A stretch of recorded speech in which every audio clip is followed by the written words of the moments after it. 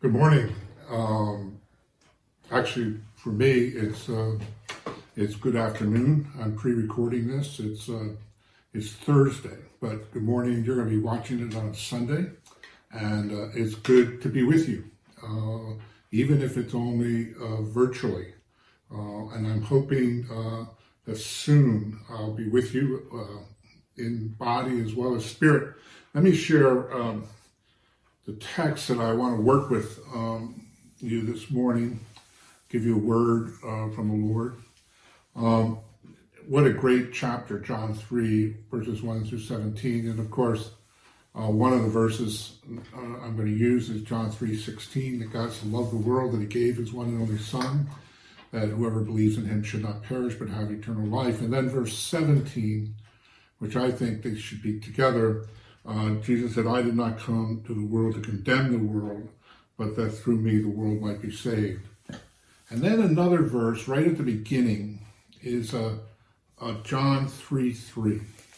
And I want to show you a little bit how these connect and how important they are for our preaching the gospel and living the gospel, the good news.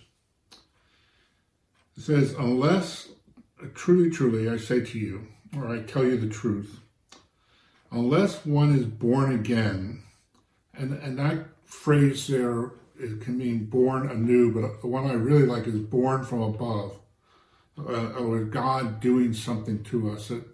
I'm born again, but I'm born from above, from God. Unless one is born again or born from above, he cannot, notice the word, see the kingdom of God. Well, again, I'm really thankful to be with you, and I'm really, really, really thankful that this pandemic is coming to an end. Indeed, mourning for those who lost their lives during this horrible, horrible event that's affected everybody, I think, physically, psychologically, spiritually. And I'm just glad that we're coming out of it. And again, I hope we're coming out of it, not just in have survived, although that was important. And it's important that we're getting our vaccine and so that we can get back to normal, but we come out of it revived in a different place with Jesus and ready to go. Most states in the United States are open or opening up. Mask mandates are being lifted. It looks like and feels like normal. I went out today. People are going around. Went to the gym. People are exercising without their masks, cleaning their equipment. And we've been out to dinner. Mandates in restaurants are pretty well lifted where I am, and then in other places it's happening more and more. And I understand that Europe is opening up quickly. That flights are soon to be available from the United States to Europe. I think in a while. I know, and I've heard that Father Terry, who everybody in Europe and the Philippines loves, is going to be flying there soon. And I believe that the Philippines will soon have the vaccine that it needs, and it'll open up. And I've already looking in my calendar and looking at dates to go to Europe, to be with you in Europe. I'll do a year's worth of visits in 2 weeks or so, and that I'd be there. And then to go to the Philippines to be with all of you. And as I promised, hopefully a couple of youth conferences, perhaps a convocation or two, and then time to gather and give thanks for the lives of those who died during the pandemic, like Archbishop Alcaraz, and to celebrate the faithfulness of God during this time. Let me say right up front that God did not send the pandemic. He didn't send it either as a punishment or as a way to draw us to him in repentance. This is not the God revealed in Jesus. In Jesus, who is the full making known of the Father. Jesus said at one point, if you have seen me, you have seen the Father. In other words, if we look at how Jesus behaves, how Jesus acts, about Jesus' attitude, we've seen the Father. And what he makes known to us is the Father's love. That the Father is seeking us to love us and to draw us into that love. Never, ever do we see Jesus reveal a God who punishes somebody with suffering, disease, or death. Nor does Jesus himself inflict suffering, disease, and death to bring about repentance. What Jesus says is that in this world we will have tribulations, and I think you could add there sufferings, disease, and whatever. But don't worry, I've overcome the world. What Jesus does, and the reasons Jesus came to us, again, is because the Father loved us, that he sent, John 3:16 now, that he sent his Son. That those who are perishing, those for whom death has entered into our lives and where we're going from dust and returning to dust and perhaps to non-existence, to just be gone, he comes and enters into that, and he himself enters into our death and gives us eternal life at the point of our death, that we are going to be with him forever. God so loved the world. I think we need to memorize that verse, and whenever we see these things where somebody's telling us that God has sent these natural disasters or whatever, that say, no, that's not God's love. That's not loving at all. There's no way you can even begin to say that's loving. God so loved the world that he gave his only Son, that whoever believes in him shall not perish but have eternal life. And what do we need to believe in Jesus? What do we need to believe? That whoever believes in him, there's the key. To believe in Jesus. Now, what does that mean? It doesn't just mean that to believe that Jesus once historically existed.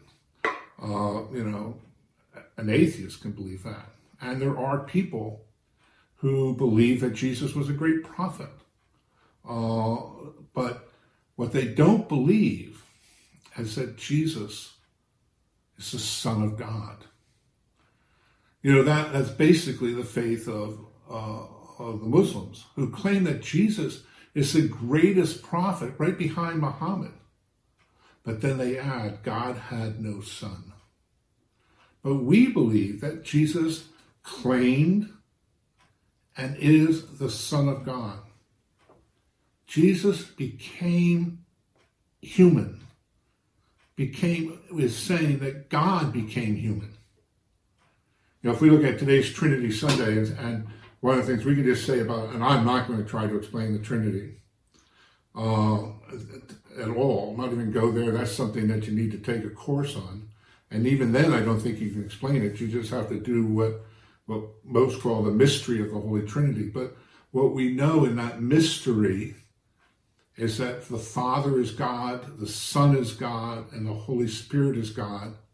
And the unique claim of Christianity is that Jesus is God, the only Son of God, begotten of the Father, not made, God of God, light of light, very God of very God. That's the Christian faith. That Jesus came and entered into our humanity by becoming human. God becoming human. And then taking all of it means to be human. From being born in your mother's womb, conceived in your mother's womb, to the suffering of humanity, to the joy of humanity, to the Jesus, God, being a child, dependent on his mother and father, playing with other children, God of laughter, the God of joy, but the God of tragedy as well, the God who understands a mother who's lost her child, a God who understands a woman who's a single mother, like his mother. God understands what it is to be human.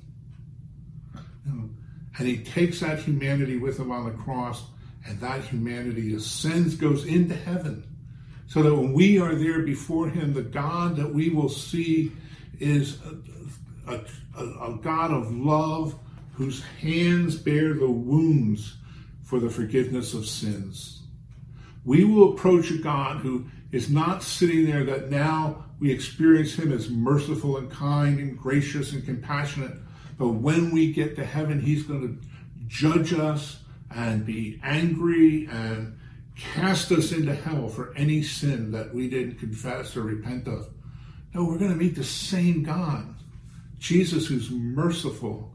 The mercy of the Lord is everlasting. And we will be judged, yes, we will, for what we've done and what we haven't done.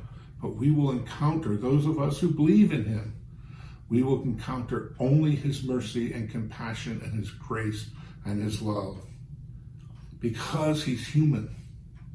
And as a human, Jesus sits upon the throne in heaven, still entering into the world by the Holy Spirit, still entering into our humanity.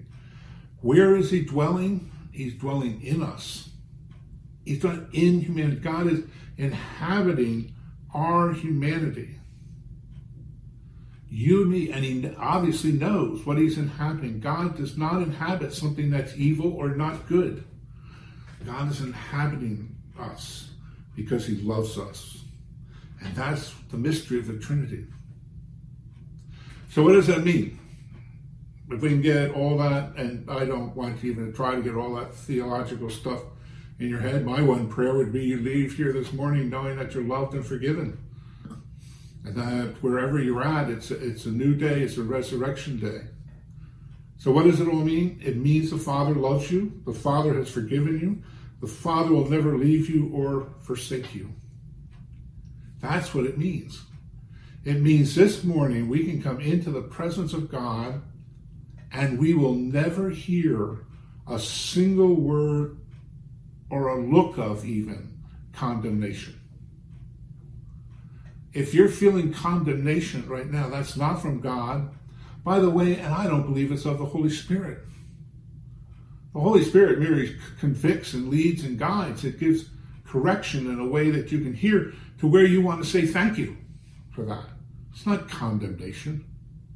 You will never be made to feel ashamed by God. Adam felt ashamed. God didn't make him feel ashamed. God came and took the shame away. That's what the cross is all about, to take our shame and our guilt and our sin. Why should we be ashamed of being human? Why should we be ashamed of being who we are before God? No, we open our hearts. We pray today, Lord, to you all hearts are open, all desires known, and from you no secrets are hid. Cleanse the thoughts of our hearts. And I know they need to be cleansed, and believe me, God knows they need to be cleansed. By the inspiration of your Holy Spirit, that we may perfectly love you and worthily magnify your name. And then we hear the great commandment to love God and love our neighbor. Recognizing that we fell short of that, we confess that sin. Who we are, you know, I like some of the ones from prayers of confession from the old rites, you know. But then we hear from the priest, we're forgiven. We're forgiven.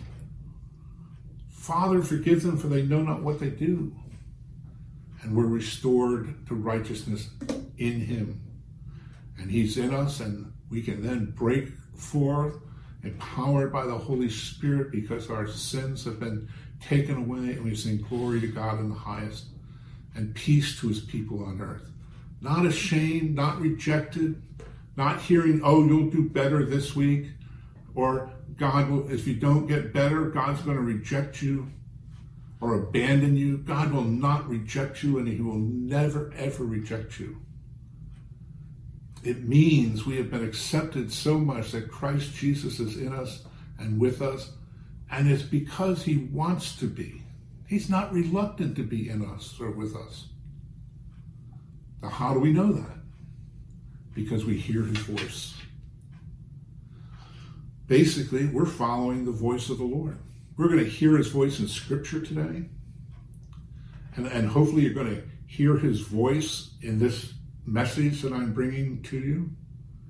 And I hope it's his voice that I'm speaking out of things that I've been dealing with God. A lot of this just comes out of my own prayer life and my own reading of Scripture. by living with John 3:16 all my adult life, living with this passage. Actually, to the point of calling myself born again or born from above because of my relationship with Jesus, the living God. Hopefully we hear his voice, and when we hear it, the scripture tells us our eyes will be open to see the kingdom of God. Every person born has spiritual blindness. They're blindness. And it takes Jesus and the work of the Holy Spirit to heal us of our blindness. You see, I always wonder, why didn't the Pharisees recognize? Here they're religious, they read the scriptures, they pray all the time. Why is it they don't see in front of them who is there? And it's because all the legalism and the judgmentalism and the condemning, all those things that are not the heart of God, they turned into religion. And so they couldn't see the mercy of God. They couldn't see the grace of God. In fact, they couldn't see God when he was standing right in front of them. And they were so blind, even though they were hearing him, they would twist his words into condemnation, seeking ways to reject him, and finally cried out to crucify him. But he turned to others, those who would believe in him. Those who would believe, they received eyes like blind Bartimaeus on the side of the road. And he says, those people, my people, are those who hear my voice. Like they hear the voice of the good shepherd, the voice who calls our name, like the calling of the name of Mary in the garden. And she then was able to see. It's the voice of our shepherd who protects us and provides for us, a voice that is leading us every day to eternal life. And that voice tells us who Jesus is and who we are in him. That's why prayer is so important. I'm so thankful for the ministry of Bishop Helmer and Bishop Raimundo and the clergy who stayed faithful to their bishop in the hard time of the pandemic. Those two bishops have done everything they could as fathers to bring the voice of the Lord to us through prayer and worship. Every time I go on my phone, I see this little notification, CEC Mendenau is online. It's either a worship service, a prayer service, a ordination, something there that the word of God is going forth. And I can't always go on, and sometimes when I go, it's really not. I love seeing everybody sing, but it's in Tagalog, and I understand a variation of Tagalog that even some of the people in the Philippines don't understand, so I just watch for a while, but I know the word is I can tell the word's going forth and how joyful the people are. And then Bishop Elmer, who every day has been out there online, not only to minister to the people of Europe, but over thousands of people have been reached with his message. It's not a message about him, it's a message about Jesus. And he's brought on other great preachers. I know Father Terry and Father Obed and Father Jim Conley and others, Father Terry Gensimer, bringing the word of God, the voice of the Lord. So why our eyes can be open. And God will continue to use those medium and continue to use those men, speaking us new ways about how to reach people who are blind. Jesus was the voice of the Lord himself. The word became flesh. And when Jesus' baptism, we hear the voice of God. This is my beloved Son. God speaks. This is my beloved Son. And it was to do, and God says, obey him, follow him, listen to him. To believe what God was saying. What is the work of God? To believe in the one he sent. The author of Hebrews writes, in former days God spoke through the prophets, but in these last days God has spoken to us through his Son. The question is, do I hear that? That Jesus is the Son of God? Do we hear that it's all about Jesus. All the things we do on Sunday morning, whether incense or singing or hearing scriptures read or wearing vestments or dancing, and all of that is so great. Processions, and I particularly love going into the Philippines. You guys have the best acolytes in the entire Church of God. And what a blessing to watch. But all of those things are done to point to who Jesus is. And it's all about receiving his love and knowing we are loved so that we can love him back and then love each other. Pastors have to ask, do the people of God leave Sunday morning feeling corrected? They feel they have a burden laid upon them? Do they feel that they're under pressure? Do they feel much more into self-loathing or condemnation? Or do they leave believing they're loved by God and God is working in them and will not give up on them, will continue to work in them? Do we believe in him or are we believing in religious formulas like the Pharisees? Nicodemus was on the right track when he approached Jesus. He was coming to Jesus to find out who Jesus is. And that's all we can do. I don't care if you come in the dark. I don't care if you come in the light. Just come. Tell Jesus what you recognize, what you know about him. Nicodemus said, we know you're a good man because of the works you do. And Jesus then offers him eternal life. And where's that eternal life? He's basically saying, Nicodemus, believe in me. If we believe this, our eyes will be open and we will see who he is. And that's what we're called to do, to hear his voice. So our eyes are open to see who he is and what he's doing. Behold the Lamb of God, John the Baptist says. Look, see. Believe, see. Believe, see, receive the forgiveness and grace that the Father has given you. Thomas, touch my wounds. Believe and see.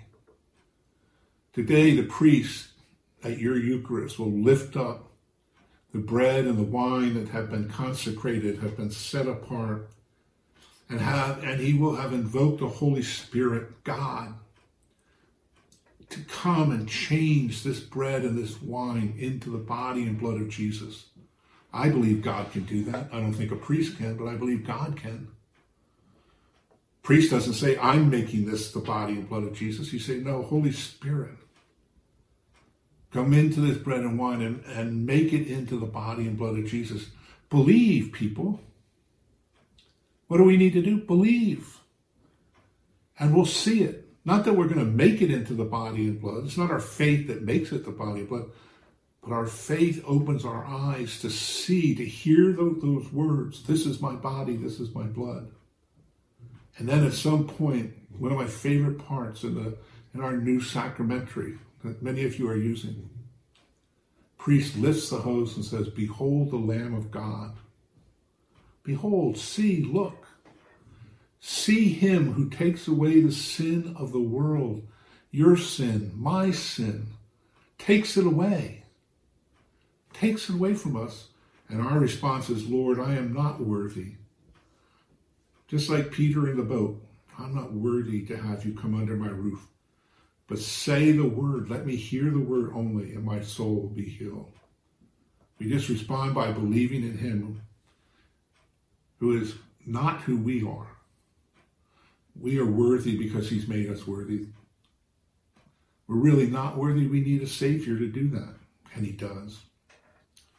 I want to invite you, not as a bishop, not as a priest, although I'm both, not as a deacon, which I still am, but as a brother and a sister in the Lord who needs the same grace and mercy that you do. I invite you to leave here today.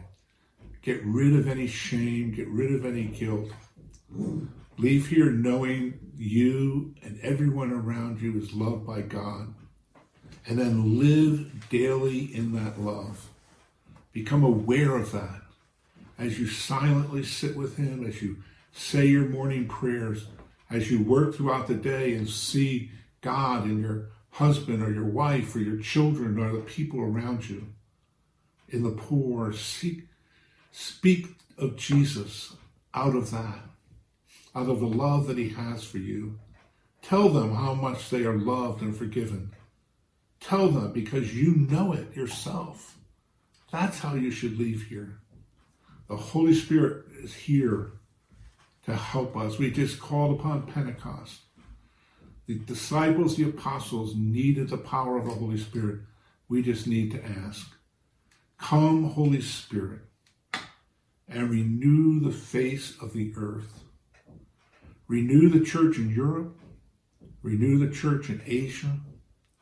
Especially, Lord, I pray as I speak to them today, renew every person sitting in the congregation as we open up the churches. Renew those who are still at home watching on television, or those who are going to see this sermon later on my YouTube page. Lord, help us. Help us, Lord. Renew the face of the earth. In Jesus' name, amen.